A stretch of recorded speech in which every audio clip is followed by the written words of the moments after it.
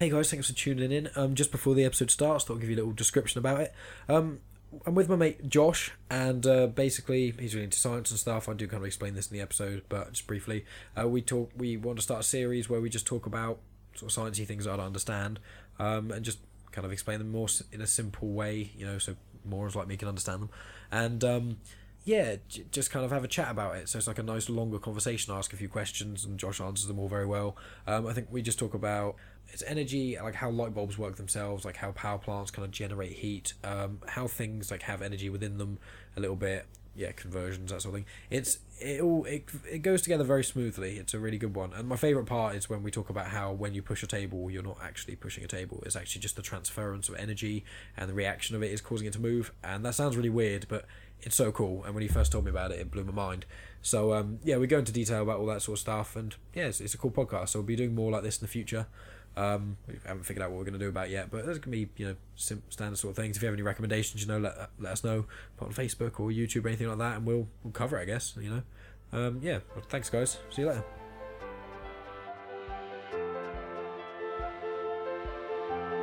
Welcome to Genuine Chit Chat, where we have honest conversations with interesting people, and I'm your host, Mike Burton.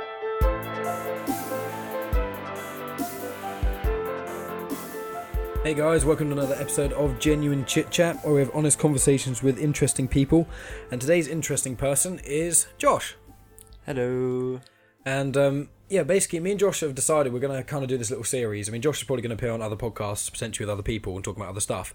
But we're going to have a little series of podcasts, which is going to be called Science, but Simple. So it's just like the kind of idea came from it, basically where Josh is really intelligent and is really into science and stuff, and I like to consider myself a fairly intelligent guy, but when it comes down to it, I really don't know a lot of the basics of just standard science that people know. Like the other day, well, it was a couple of months ago now, I think, I was just sat in the lounge and I was talking to Josh, and I said I didn't know how light bulbs worked, and I just didn't understand, and he just told me, and we spent about 45 minutes talking about it, and so I thought, well, that can be a good first episode. We'll probably talk about the human body and stuff. I mean, one of your specialities, like what have you studied, Josh? Been the general stuff like the GCSEs and things, did all three sciences individually. Then I moved on and did biology, chemistry, and environmental studies as A levels with maths as well. And then I've gone on and done a marine biology degree. So on the date of when we're recording this, last summer, which will be July of 2016, I don't know why I had to think about that. You want to be the scientist, the good one. I couldn't think about a year ago. But that's when I graduated with my 2-1 masters, so everything's gone okay. I'm just looking at going into teaching from now on. Probably still have a specialisation in biology to some degree, but teaching in secondary school is going to involve most sciences anyway, and I have to at least that level, a decent background in all three. Physics probably being the weakest, but biology and chemistry are definitely there, so. Yeah, well, this can be like a tester for your teaching. Like, you're going to be teaching like loads of like teenage kids who like some of them want to know about it and some of them don't want to know. And to test, so before that, the precursor is testing me, who should have been taught all this sort of stuff, but I went to a Catholic primary school and they didn't focus on science that much, especially not the planets. Like this day, I still can't name all the planets like really quick, like most people can, in size. And there's that rhyme where you can say it in the right order and it shows. I don't know the pseudonyms, whatever they're called. Yeah, is it pseudonyms? Well, pseudonyms is like another word for something. It's not. Like the rhymes and stuff for it. Yeah, I know what you mean. Acronyms or whatever. The acronyms to make you remember it and things like that. But no, it's like there's certain things where I didn't know that in primary school that much, and then in secondary school I did it a bit, years 7 to 9, but then in year 10, 11, in England, I think it's changed a bit now. I don't think you really get as much of a choice, but basically you could choose 3 things. It was applied science, triple science, or core. And core and triple almost the same thing, as just core was just slightly less. It was just you got 2 GCSEs for core, triple you got 3. Core, triple especially, like each GCSE was a specific subject in science, biology, chemistry, and physics. And then I did applied because I said to my teacher, she was like, "Do you like exams much?" And I obviously as a young teenager, was like, no. And so she was like, why don't you do applied? It's pretty much all coursework. I was like, okay, that sounds fun. It was not fun. It was so boring, it put me off science for absolutely bloody ages. And I know quite a few people we know, like our friend Jasmine. She said a lot of time in school or some other time she was like in science class or anything like that, and she would just be kind of bored and it wasn't grabbing her. But then she's come out and she's listened to the occasional podcast about it. She watches videos on it and documentaries. She's really into documentaries, especially things like Brian Cox and things like that. And it's just like, because she's now developed this love for science. And it's kind of happened with me as well and a couple of other people, like Reese, he said the same thing. It was just like, and what what I want to kind of do is, I'm really interested in knowing all this sort of stuff now. I listen to a lot of podcasts with like physicists, like, you know, Neil deGrasse Tyson, that sort of thing. And I watch, you know, obviously David Attenborough documentaries. They're quite low level knowledge of, you know, how much it comes down to the core science of it. But it's just like, there's so much I want to know now. And whenever I talk about these sorts of things, you always know what to say. So yeah, this is science, but simple. And the first one, this one's going to be called a light bulb. Basically, how does energy work? Do you want to say anything before we start, George? Yeah, from what you said, I think for the most part, the GCSE system for the sciences still works the same. I'm not sure whether it's just split into the 3 individuals now with the new GCSE system that's just started. Yeah. But definitely I can understand the whole thing. Like, for me personally, it's that interest in the science aspect of things and understanding those things has always been there, whereas some people have been put off by their experience sometimes at school. And I think that's a lot of the problems that not to get really deep into this for this particular one, but like our school system at the moment doesn't hugely encourage people to be very like interested and engaged and like actively going out and looking and learning for themselves in particular subject areas. So Yeah, I agree. It ends up like now I'm going to be talking about things to do with energy and general like light bulbs, trying to keep it to like the kind of everyday stuff that everyone knows. Yeah. But then go into like how that sort of stuff works and the fundamentals and behind that and the science behind it, because it's stuff that everyone sees every day but doesn't think about, and you go into it and potentially get people interested in some science of it as well. Yeah, I mean, what just as a little preview thing, if people do know about energy and they listen to this for a little bit and they think, oh, I don't need to listen to this anymore. Have you thought of any sort of ideas of some future ones? Because I think we've spoken a bit about. I'm interested in that the human body quite a bit, like how blood works. Because you and I think Reese were telling me about like how blood cells actually transfer oxygen around the body. Oh yeah, and that's how it makes things work. And I literally didn't know that at all. Mm-hmm. I know a lot of that sort of thing can be like crossover and fundamentals of biology.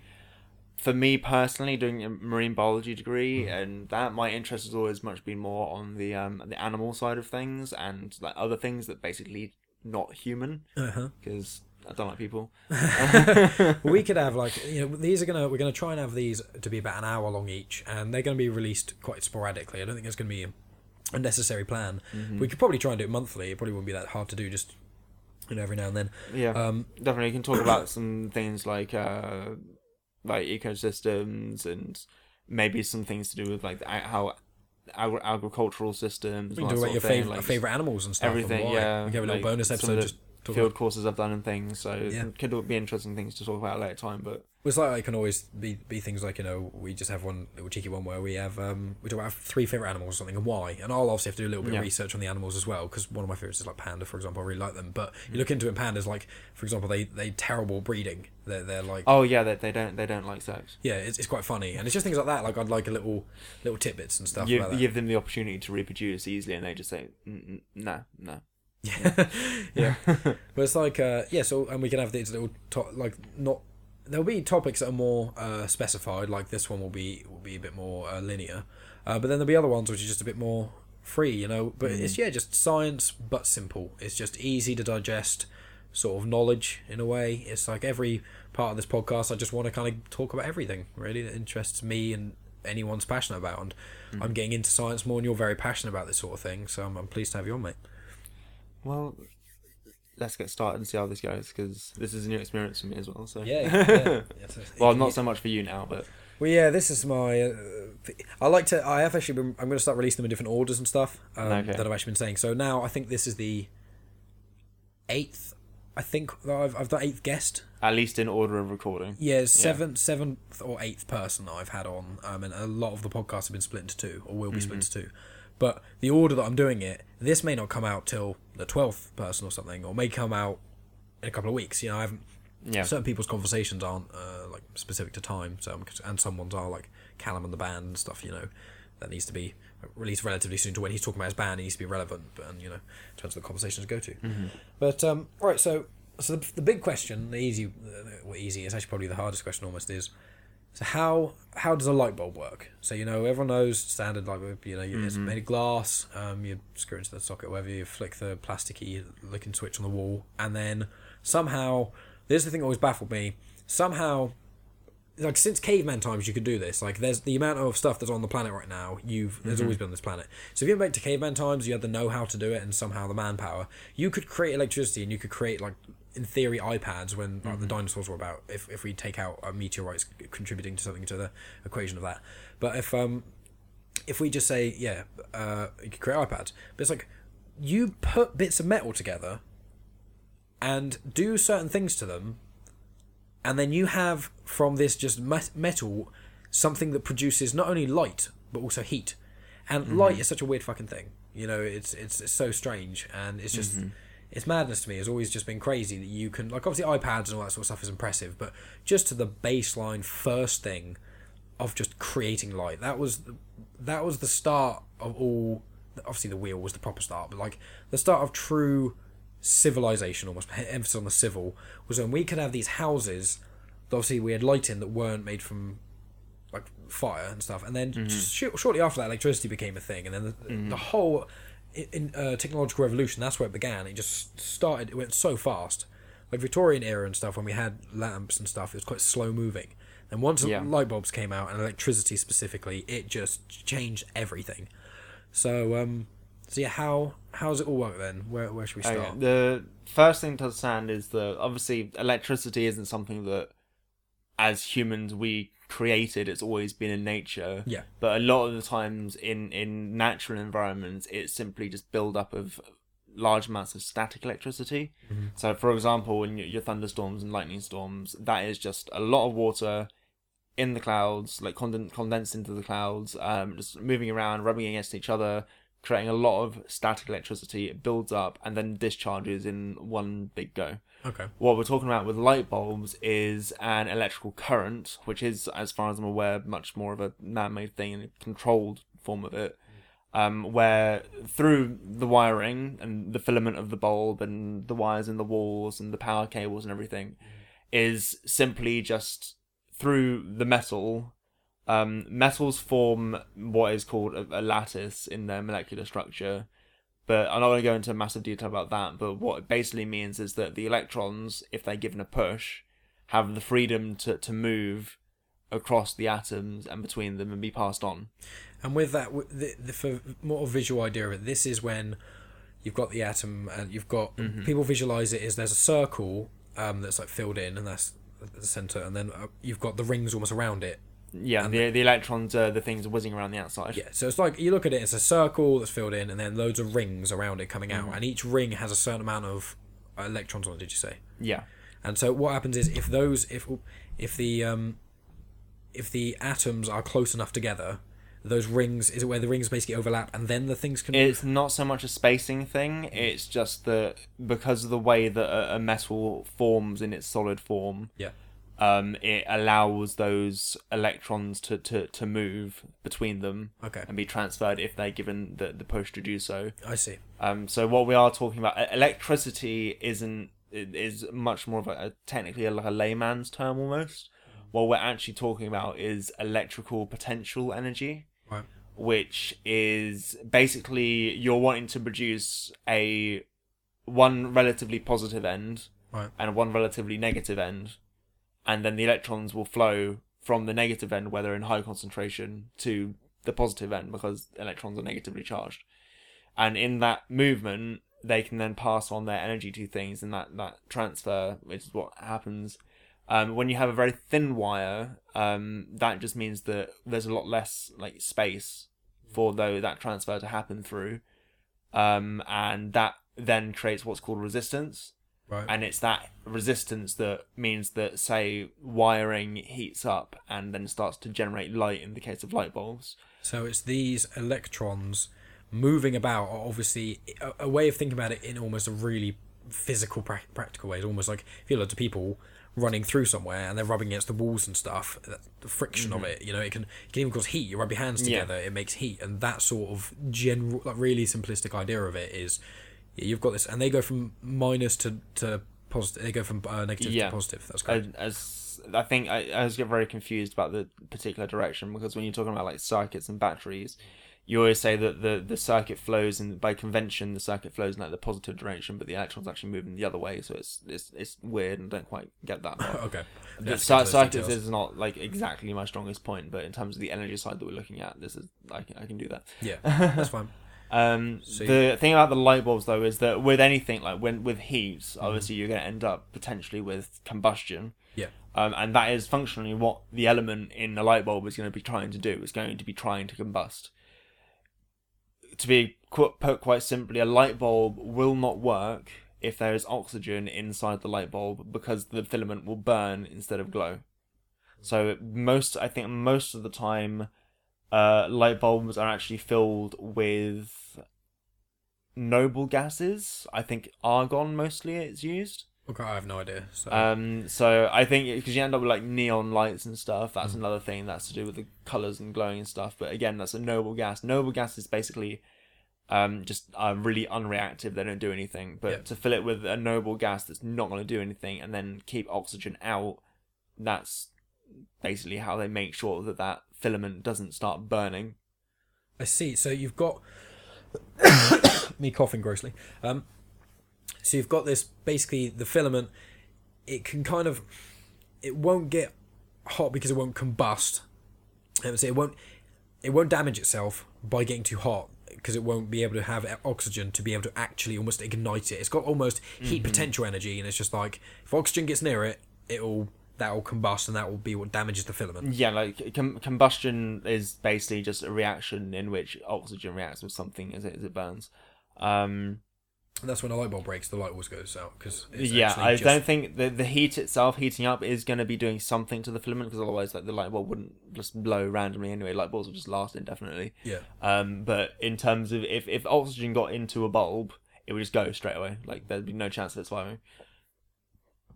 But again, this is the whole idea, is this is your electricity running through the wires into the bulb, all that, the heat build up, which is making what makes the metal glow. Like when you see a furnace from like a smith or something, you see all the molten iron or whatever they're making something out of, and it's glowing with heat. Yeah. It's just another form of energy release. So as, say, this energy is being transferred from the electricity into the wire, that is producing the heat energy through the resistance and then releasing that also as light. So it's just a conversion of that electrical potential energy into thermal and light energy.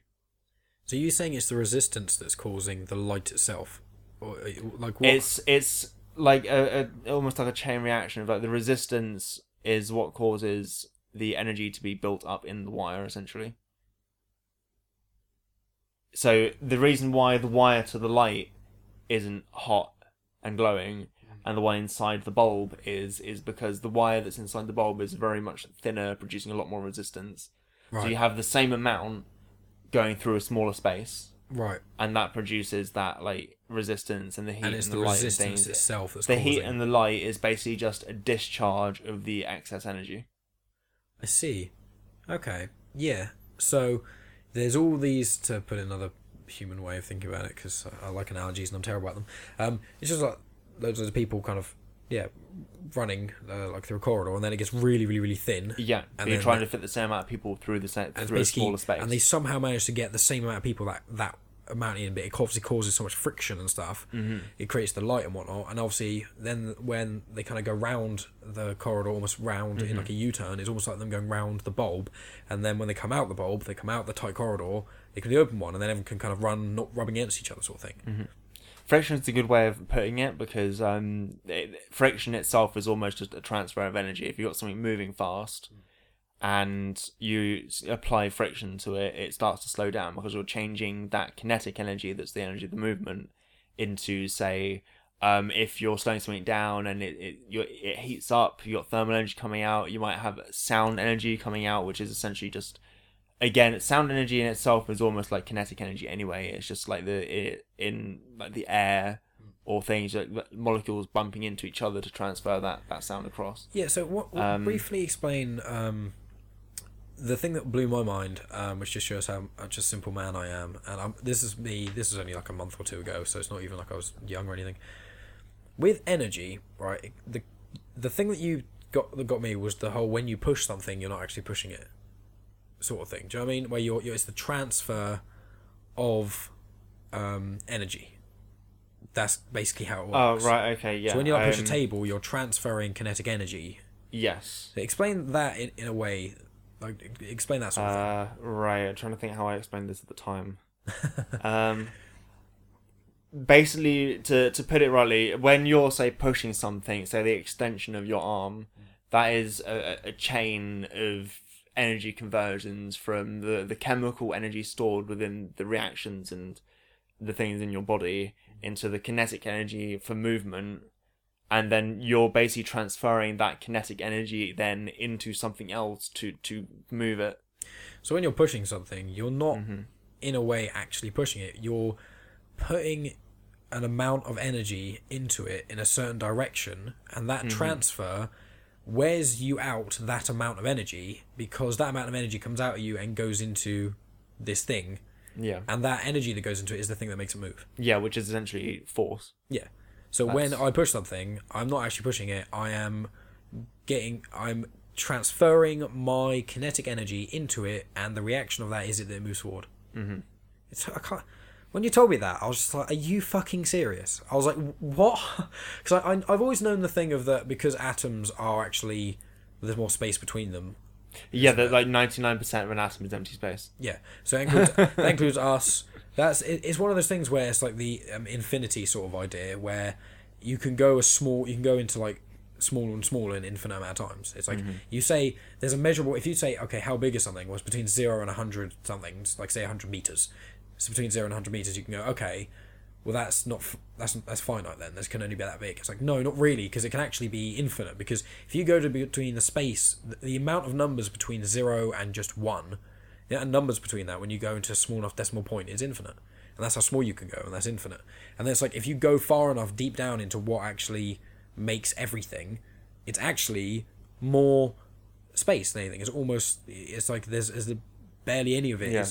It's like you go so far down to the infinite minuscule. Even though this table is solid, and you are solid, and I am solid, technically most of what we are is just empty space. Well, that's why there was that scientist guy, wasn't there, who once said he had this thought experiment, and he said every morning he just walked fairly fast into his wall, because he said, in his mind, theoretically, you should be able to walk through walls because you're less dense than the wall. He said that's in theory, and he obviously just did that every day, and people thought he was a bit mad, but that does seem a bit strange. Yeah, you do it once, twice, you think you're probably going to stop doing it, mate. It's not good for you. Oh well. But yeah, so got the general idea of the kinetic energy and so just to reiterate, the electric energy is just the way I imagine it at least is loads of people running through somewhere, and then when it becomes a thinner wire, then those people at the same speed and the same amount of people go through a tinier space. That causes this friction, which is what is actually what's causing the sort of the heat and the light in a way. So that's step one, and the filament is it the metal in the filament is where basically the energy is being discharged from. I'm saying is what makes the filament and the wire, what makes them bigger or smaller? Is it the actual literal physical size of it, or is it? So it's literally that simple. Okay, cool. That was easy, not easy. Coughing really loud. Like it's quite literally the idea that the wire is thinner. Like, I think a lot of filaments sometimes in light bulbs look slightly thicker because they're actually almost like coiled. Right. Which is why sometimes basic drawings of a light bulb sometimes show that filament being like a coil, but that sometimes they're just like the straight wire and things. I'm not entirely sure what goes on with the light bulbs that like the U bends and stuff through them. They're the energy efficient ones. Yeah, I'm not quite entirely sure whether they have a filament or anything inside them, or they work much more like neon lights and stuff. Yeah. But this is like your kind of standard when someone incandescent bulb. When like, someone has like an idea in a cartoon, you get the one that style of light bulb. This is definitely how they work. Yeah. That's cool. In terms of the actually like moving back, we like move back through the system to like, well, okay, so we're saying that energy. Well, let's go to fundamental laws of thermodynamics and use some big words. Yep. Basically, energy / matter cannot be created or destroyed, only transferred from one form to another. So that electrical energy, we have energy, it's being discharged, that's an energy transfer, but then what's generating that electrical potential energy? Where is that energy coming from? So you trace that back basically through all the power lines, everything back to your power stations. Right. And essentially what's going on at the power stations, and I think it's pretty much, even to the extent of nuclear power stations, which do work on a slightly different system, but still, what you're essentially doing is heating up water, turning it into high pressure steam, and letting that high pressure steam force a turbine to turn. And that turbine will more than likely be attached to a giant magnet, and then there'll be a wiring coiled around that magnet, and then that magnet just spins and turns. And because of the positive and negative side of the magnet, that basically pushes the electrons around the wire, and that's what generates the current. So the magnets are what make the conversion of it more. It kind of pushes it forward more in a way. Yeah, that in itself is just like a chain of like 3 different energy changes, because you have whatever your fuel is, whether you're burning coal or using nuclear, or you've got a wind turbine doing the same. That's essentially in terms of the water, at least, when we're looking at coal and nuclear and... if you just explain burning, like the wood example is the easiest for me to understand. Okay. If you just said just basic fossil fuels, you have these things, wood, they have energy in it, and explain... And so that, when we're looking at that, is chemical energy, and that's essentially the... Same as when you eat something as well, like chemical energy. Just to it's essentially just the energy that's stored within essentially the bonds of the molecules in that whatever compounds that is. Yeah. Most in terms of coal, we're looking at like carbon compounds, hydrocarbons, which are basically made up of hydrogen and carbon. Yeah. Can be a mix of them, different things. You got methane, ethane, propane, butane, goes on and on. Then you get the solid ones much later down the line. A lot of them are like gaseous, then liquid, and.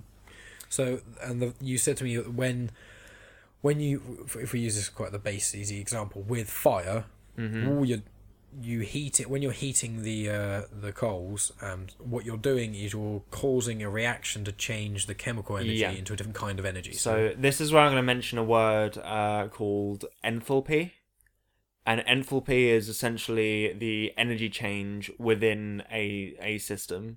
Right. What you're looking at is essentially you have your lump of coal, say, or lump of wood or whatever, and you have to. It doesn't just spontaneously combust. No. You need to put energy into it first, to start burning. Right. But as you can probably tell a lot of times when you had a fire, it's more difficult to get a fire to start than it is for a fire to keep going. Yeah.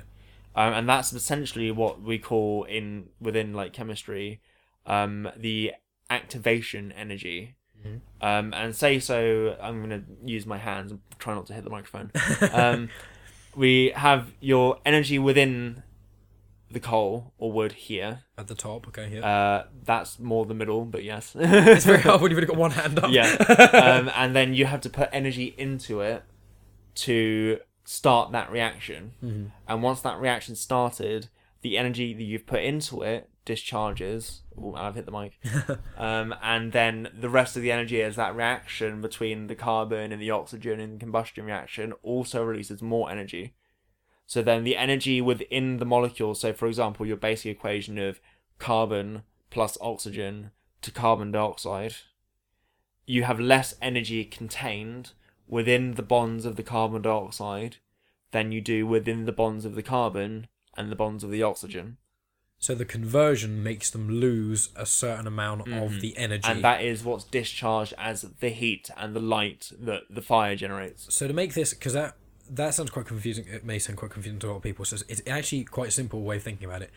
All you're doing is making these two things, you're just converting them, almost just literally converting them into this other thing, and in doing so, a certain amount of energy is discharged. Yeah. In this instance, the energy that is discharged is fire. Is that correct?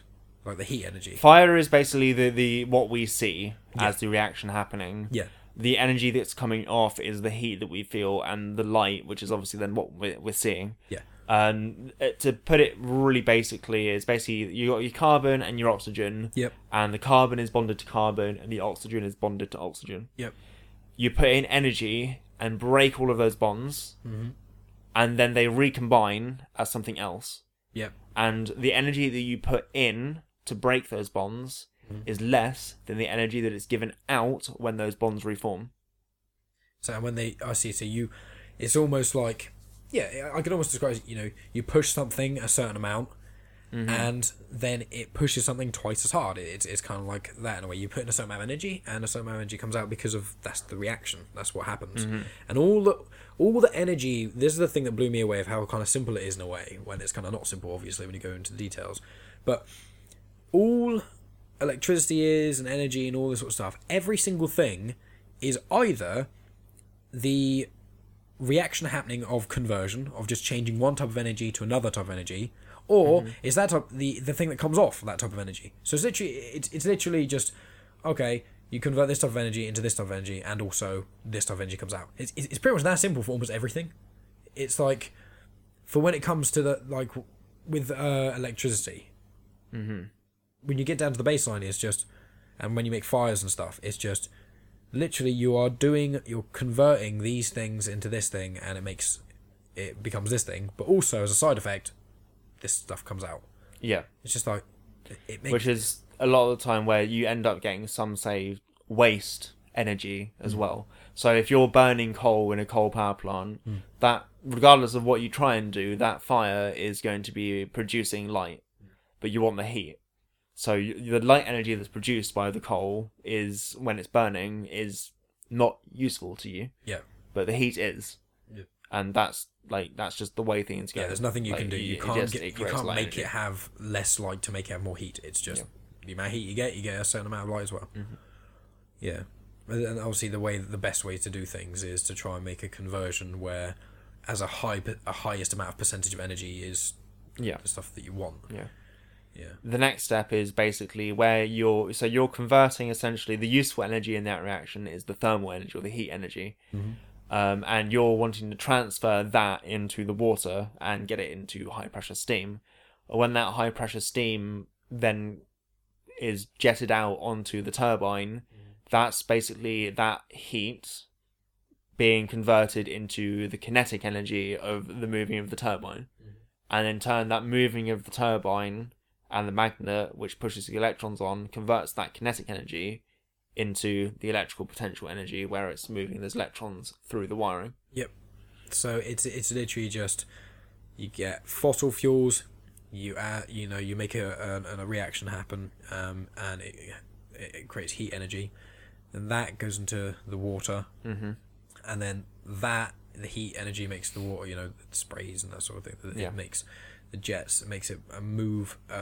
It pushes out, and then when it uses kinetic energy, it turns the heat energy to kinetic energy and hitting the turbine, and then the turbine has now had the kinetic energy put into it, so it's also moving, and then with the use of the magnets, it converts it into electrical energy. So it's just everything with energy.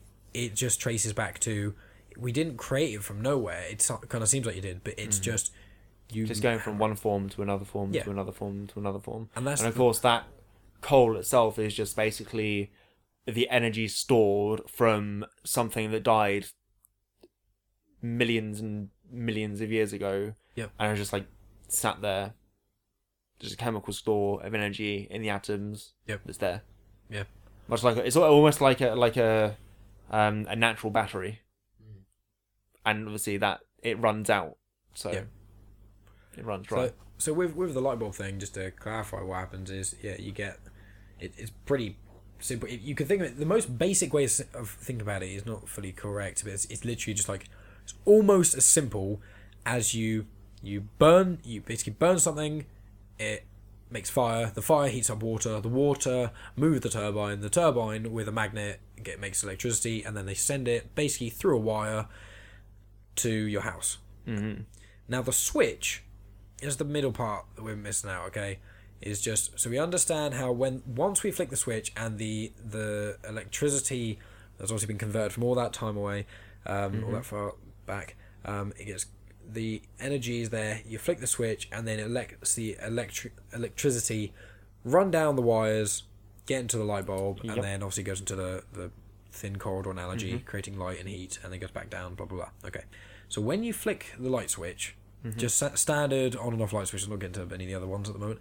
When you flick them, obviously I know a general idea of what a circuit is, but if you just explain what a circuit is, like what that's doing, like where's the electricity in our houses going to basically a point? To allow the electricity to flow, you need a complete circuit, and that's why everything the light bulb goes into the light bulb through the filament and then back out again, and through the wire back through your live, your earth wires, all that sort of thing. Essentially what the switch does is tell you whether that circuit is complete or not complete. It's quite simply, are we connecting up or are we not connecting up? A really easy way for people to visualize this, if they can't remember for school, is basically just have a square at the moment, and then one of the lines where the square is, it's almost like you just... Ow, I just hit the mic because I'm being more on using my hands to try and explain things on the podcast. It's almost I thought like it would be me that's doing that more. It's almost just like a door opening. It's just like something doesn't. It's just no longer connected. It's that simple. And so, or like when you have, say, you've got a train going from A to B, and you've got a junction on the way, and the junction's going to point C. Yeah. Point C doesn't go anywhere. It's just a dead end. Yeah. So you need to switch it over to track AB, and then the train can flow through. Yeah. And that's literally all you're doing, saying, this can go through or this can't go through. So the question is, when the light switch is off, does the electricity just go up to the light switch and it all just stops, and it's almost like a backlog of electrical current all the way back to the source, or what? I'm not 100% certain. From my understanding is that obviously it's not going to flow anywhere if it doesn't have the complete circuit. And as I said before, it's not a case of energy will run up to something and then stop. It has to have that flow and transfer of an electron to place to place to place to place, like almost the way I know you'll know, but for anyone that doesn't, Newton's cradle, where you have the little things that bump into each other, knock the other. You get them in like 90s films in an offices. You get like 5 marbles on bits of string. Yeah, you pull one, it swings, go. Hits. The electrons will essentially run almost like that, but in one direction. Yeah. So it's like a tink, tink, tink. So in terms of the electrons, as far as I'm aware, the electrons themselves aren't moving very fast. But because of that like chain reaction, the transfer of energy and the movement of one electron from when it's instigated is actually almost instantaneous. Yeah. But so you don't have like energy like building up behind something if the light switch is turned off. Yeah. It's just not flowing through there, it's flowing to somewhere else, and there's other circuits in the house flowing through it. It's just not going to that route. Yeah, it's like once you flick the switch off, it's not the flow stops and is there, it's the flow just isn't going that direction anymore. Yeah. It's almost like it backtracks to the last point that it could go in another direction, it just does. Yeah, like if you remember at school series circuits. Yeah. And how if you had a parallel circuit, you'd have now I'm thinking of something else now. Ignore me. Let's scratch that.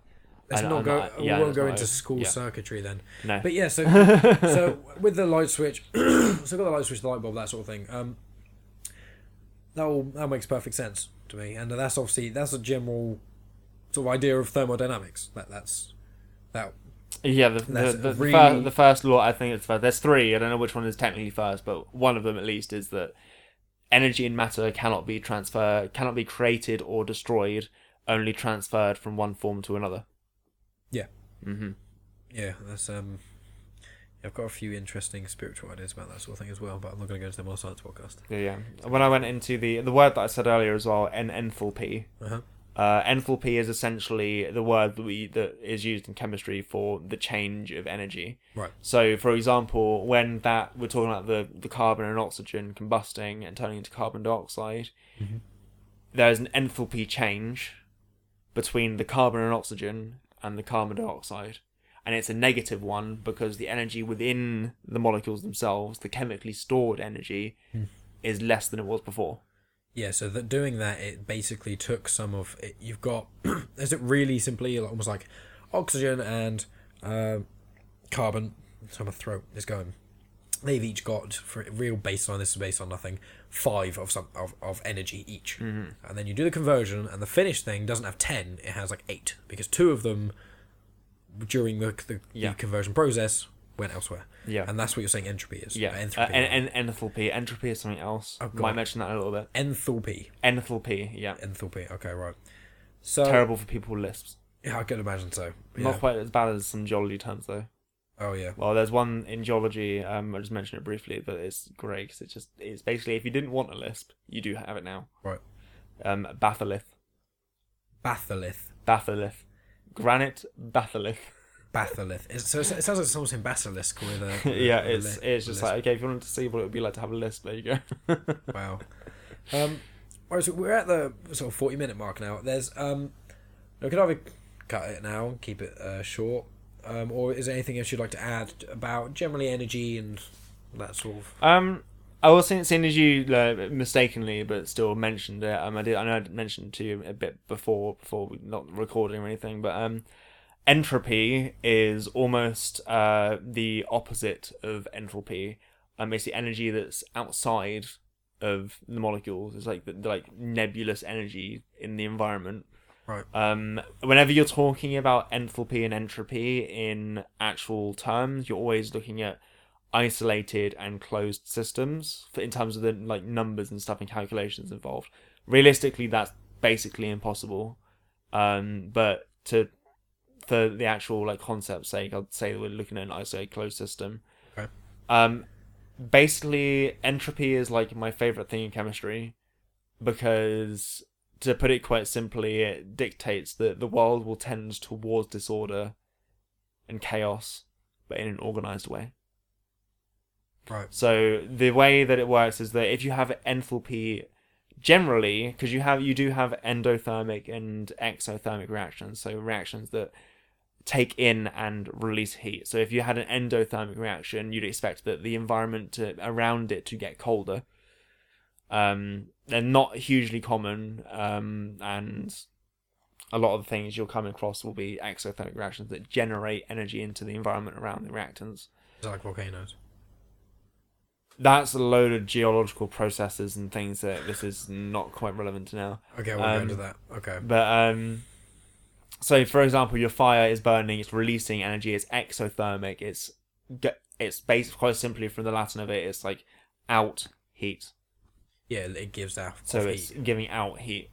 But the entropy, when enthalpy would be decreasing and the energy within the molecules is getting lower, the energy in the environment is increasing. Yeah. So you have an entropy increase, and that's what it wants. It basically, almost the way that the universe will want to reach a uniform, stable state.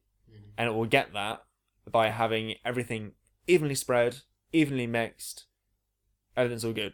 Balanced. Not like hugely organised, but everything is essentially like randomly mixed and done. So this is not an excuse not to tidy your bedroom, but there we go. So the idea is it almost like diffusion and things like that, where things will go from an area of high concentration to an area of low concentration.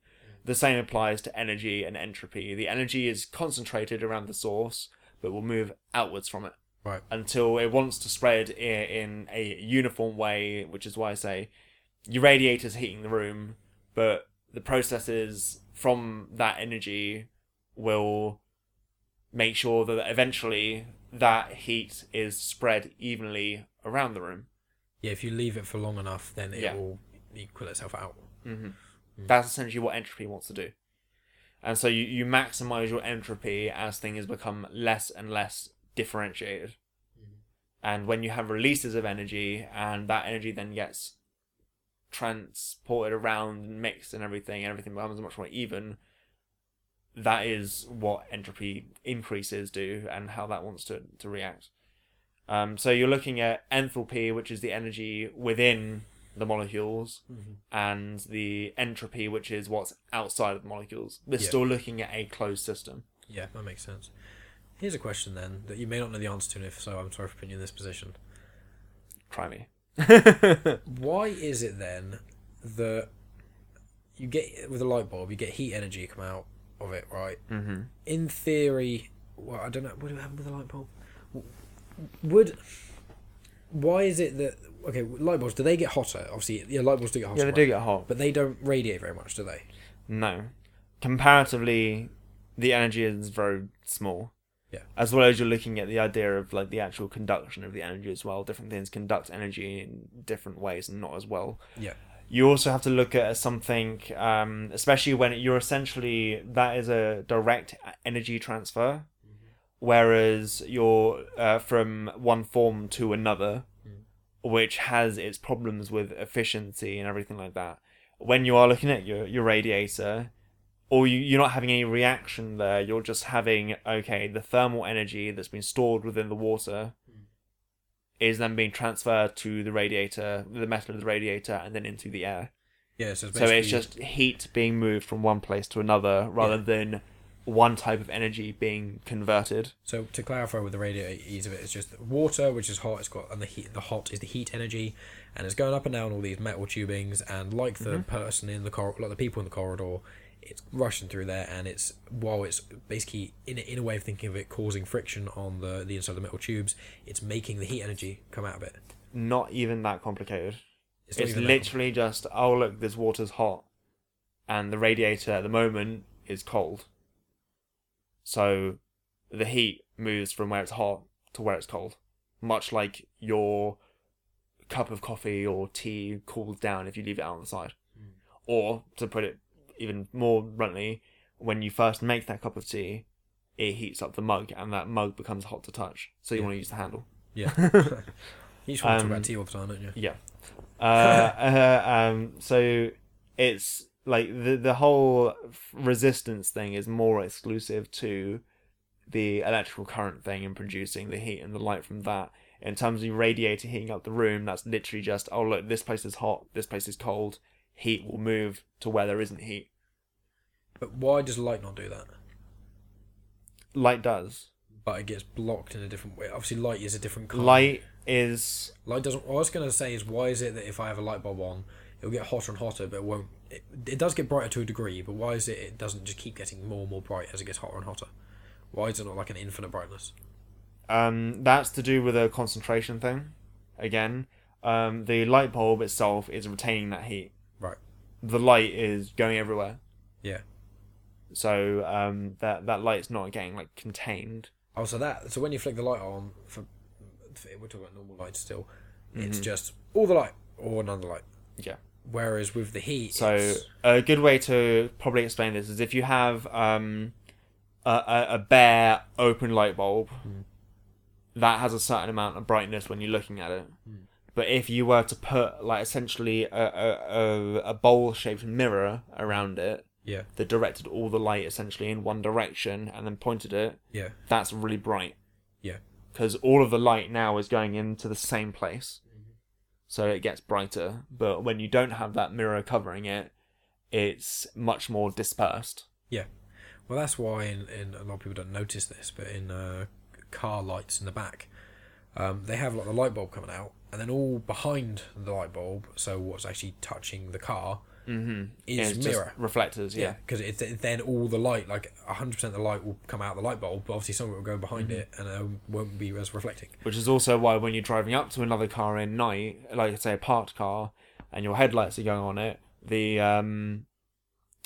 lights at the back of someone else's car, even though they're not on, might seem to like reflect and glow a little bit because that reflection's coming back. Yeah, that's what they're there for.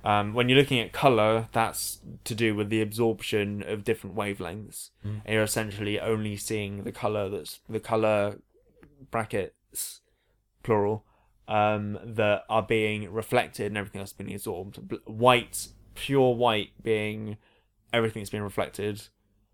Black, I doubt a lot of people have seen actual black, because say for example when you're in a pitch dark room, your brain is still almost like making shapes and things out of it because that's what your brain does.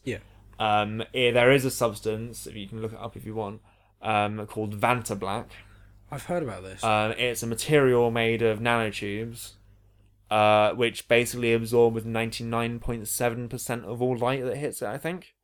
So this thing is so black that it literally becomes basically impossible to discern depth. I see.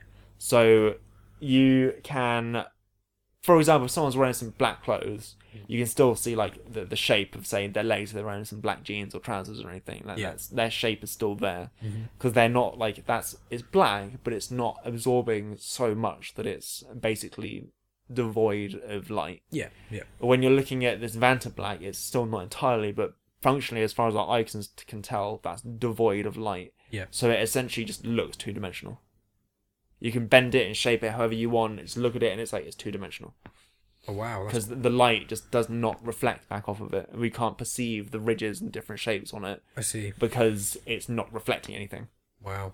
That's impressive. What do they make? So I am waiting for clothes to come out with that. They're probably very expensive. No, it would be very expensive. It's not realistic, but it would be really cool. So like Vanta Black dye. You wouldn't be able to get a dye of it, I don't think, because of the way that it's made. It's like all nanotubes and stuff, so it wouldn't work. It's not a pigment as such. So it's in nanotubes. So how does that work then? I'm not entirely sure.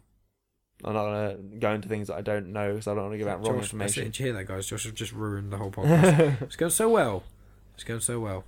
Well, it's pretty much 50 minutes. Do you wanna? I don't know if there's anything you wanna just add to it, or that would be a nice little nugget of an episode. We can figure out what other stuff to do in future episodes and whatnot. I think I mentioned just quickly to do with things about metals and conducting electricity and stuff, because yes, metals conduct electricity. That's all our wiring is like copper and all that sort of thing. Yeah. But metals obviously aren't exclusively the only conductors of electricity. Like glass. Glass is not a conductor of electricity. There you go. See, I'm telling you. Okay. Obviously, plastic isn't. No. Wood a lot of non-metals aren't. What non-metals are? We have a few. There's flesh that are humans. We're like. That's because it's a lot of water, and water itself doesn't conduct electricity, because it doesn't have that free electron movement. It's the things that are dissolved in that water, the dissociated ions, so you end up with positive and negative bits. So, for example, you have your salt, your table salt, sodium chloride. Yeah. If you dissolve that in water, you get sodium ions and chlorine ions. Oh, so when you dissolve things in water, it splits. Okay. They dissociate. So you have a compound, but they're still reactively to each other, which is why you still form salt when you evaporate the water and not sodium and chlorine. Yeah. Probably be quite dangerous if it did. But that they're separated from each other within the liquid. And that separation, there's basically things in the water that are holding a charge. Yeah. The overall charge is neutral, but there are things that are holding different charges within that solution, and that allows the electrons to move by abusing those charge differences. Okay. So water itself doesn't conduct electricity, but it's salts that do, and salts aren't metals, but they do contain metals. Yeah, to like a smaller scale. The same thing happens as well with molten salts when they actually melt. You have extremely high temperatures to do so, but if you had molten table salt, that would conduct electricity. Oh, right. There is also the other exception. There are probably more, I'm not aware of them, but graphite. The same thing that is your pencil lead. Graphite isn't a metal? No. What? Graphite's carbon. Okay. It's just carbon. But the way it works is that essentially you have hexagons linked up to each other. Oh, I just knocked the mic again. We're doing it. I need to stop using my hands to We're explain on things. point. We're both equally doing it. It's good. But basically, there's loads of hexagons essentially connected to each other, like how they tessellate. Do you know the word tessellate? Yeah, it's like You a know, honeycomb. Yeah. So you got like a honeycomb. That's a good word to describe it, like a honeycomb of carbon atoms. Yep. But like a single layer of atoms. Right. And then under that, you've got another layer of exactly the same. Yep. But they're not directly bonded between those layers. Right. But there is like intermolecular forces that are bonding them. So you have intramolecular forces, much like you might have, say, an intranet at your work or something. Yeah. And there's the internet, which is broad and outside. It's basically inside outside almost, Yeah. isn't it? But it just, So intra it's like super is and supra. inside, and inter is outside between. Yeah. And those, so between the carbon atoms in a layer, you have intramolecular forces because they're the same molecule. Yep.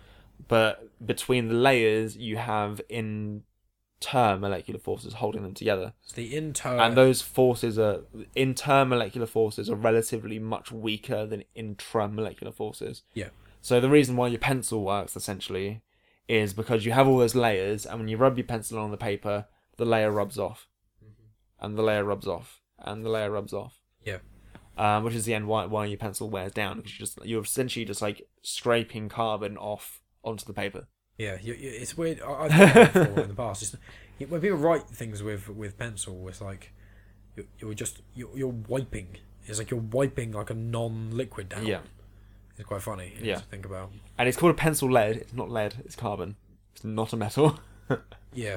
But graphite, because of that spacing and the intermolecular forces, and I think because the carbons are only bonded 3 ways, Right. whereas carbon can make 4 bonds, Right. it provides an extra avenue for the electricity to flow. Okay. So because you have that freedom where the electricity can flow between the layers of the graphite. So if you basically shaved off the end of a pencil and had the open lead over here on the left and on the right, and you had 2 open ends of the lead, you connect those both up and you'd be able to make a circuit with it because the electricity would run through. Oh, I see. Pretty much, as far as I'm aware, pretty much every other non-metal doesn't conduct electricity. Okay, the last thing I've just thought about to ask is just positive and negative charge. Is that an easy one, or is that... That's just concentration of electrons. So We've talked about concentration. explain and, so essentially, electrons are negatively charged. So if you've got more electrons in one place than another, it's going to be relatively negatively charged. Right. So, for example, you rub... So the whole friction can often be used to exchange electrons, and say you're rubbing, say, a balloon against a curtain, Yeah. and then you're using it to make your hair stand up on end. Yeah. Essentially what you're doing is transferring electrons. Either I can't remember which way. There is an actual specific way which round it is, Okay, that's fine. but I don't remember which. Not a problem. Essentially, electrons are moving from either the balloon or the curtain or material Yep. onto the other. Yep. So then the other is, one of them is relatively negative, and one of them is relatively positive. Then you move that to somewhere else, and although your hair, say, isn't charged, Yeah. because still that balloon is negative proportionately, it will then like make your hair stand up. Yeah. Because it's pulling that, what's not, your hair isn't positive, but compared to the balloon, say, it is positive. 0 is positive compared to -5, for example. Yeah. You know, it's so that's why It's not positive, but it's still less negative. it's all about that makes sense. Then we can start using double negatives and stuff, which is Yeah, it great. gets even more confusing. Language. Well, with the positive negative charge, I remember asking you this, I think, and me just being confused about it, I was like, what does positive and negative charge mean? And I think looking it up, it doesn't mean anything. It's just It's relative terms. there's basically, when you have this sort of thing, because the universe needs balance, one is like plus or 1 or A or whatever, and one is just the opposite. And the easiest way to describe them both is positive and negative. They can be, but they're not. One of them, like electrons, aren't necessarily. It was one of those things where I said, if you swapped everything inverted. So if you made, because electrons are negative, if you made all electrons positive, but you made all what are the protons. If you made all protons, which are positive, negative, and you made all the negative ones positive, you just swap them. There'd be no net change. Yeah, because it's not about. Yeah. It's not that there is a positive and there is a negative. It's that they're just the words we have to use to describe how they kind of work. And one is there's just two of them basically. And the whole balance it's the semantics of how we describe them, but essentially we just use the whole term of positive and negative. You have charges. to have 10 of one, you have to have 10 of the other. There has to be exact balance between them in the whole universe. It has to be that sort of thing. And that's where it all just boils down to. It's just the balance of it all. So, because that was one of the things that weirded me out. I think I read an article about it or talked to you about it or something, and it was just like, positive and negative don't actually exist. There's no such thing, but it's just our words we give to it. And that's where I got a little bit confused, I think, because people were always telling me positive and negative. I was like, what do you mean they're positive and negative? What does that mean? It's like, I never explained that in school. It's just, they were just like, that's the way it is. It's like, but that's not working. And then it's like, no, it's not. That's just our name for them. It doesn't. Yeah. Ironically, it's relative. But I think we've covered, like, a good amount. I think everything really makes sense I can think of with energy. I mean, this is the second time you explained it to me, and I forgot the first time, so I've no doubt about the next podcast I'll have forgotten this again. But it's all fresh in my mind now. I think this has been a really good first podcast. I think it's been... This has worked quite well. I'm hoping that I haven't ended up getting over enthusiastic and basically shouting into the microphone, but there we go. For a couple of times. I think the viewers will appreciate your enthusiasm.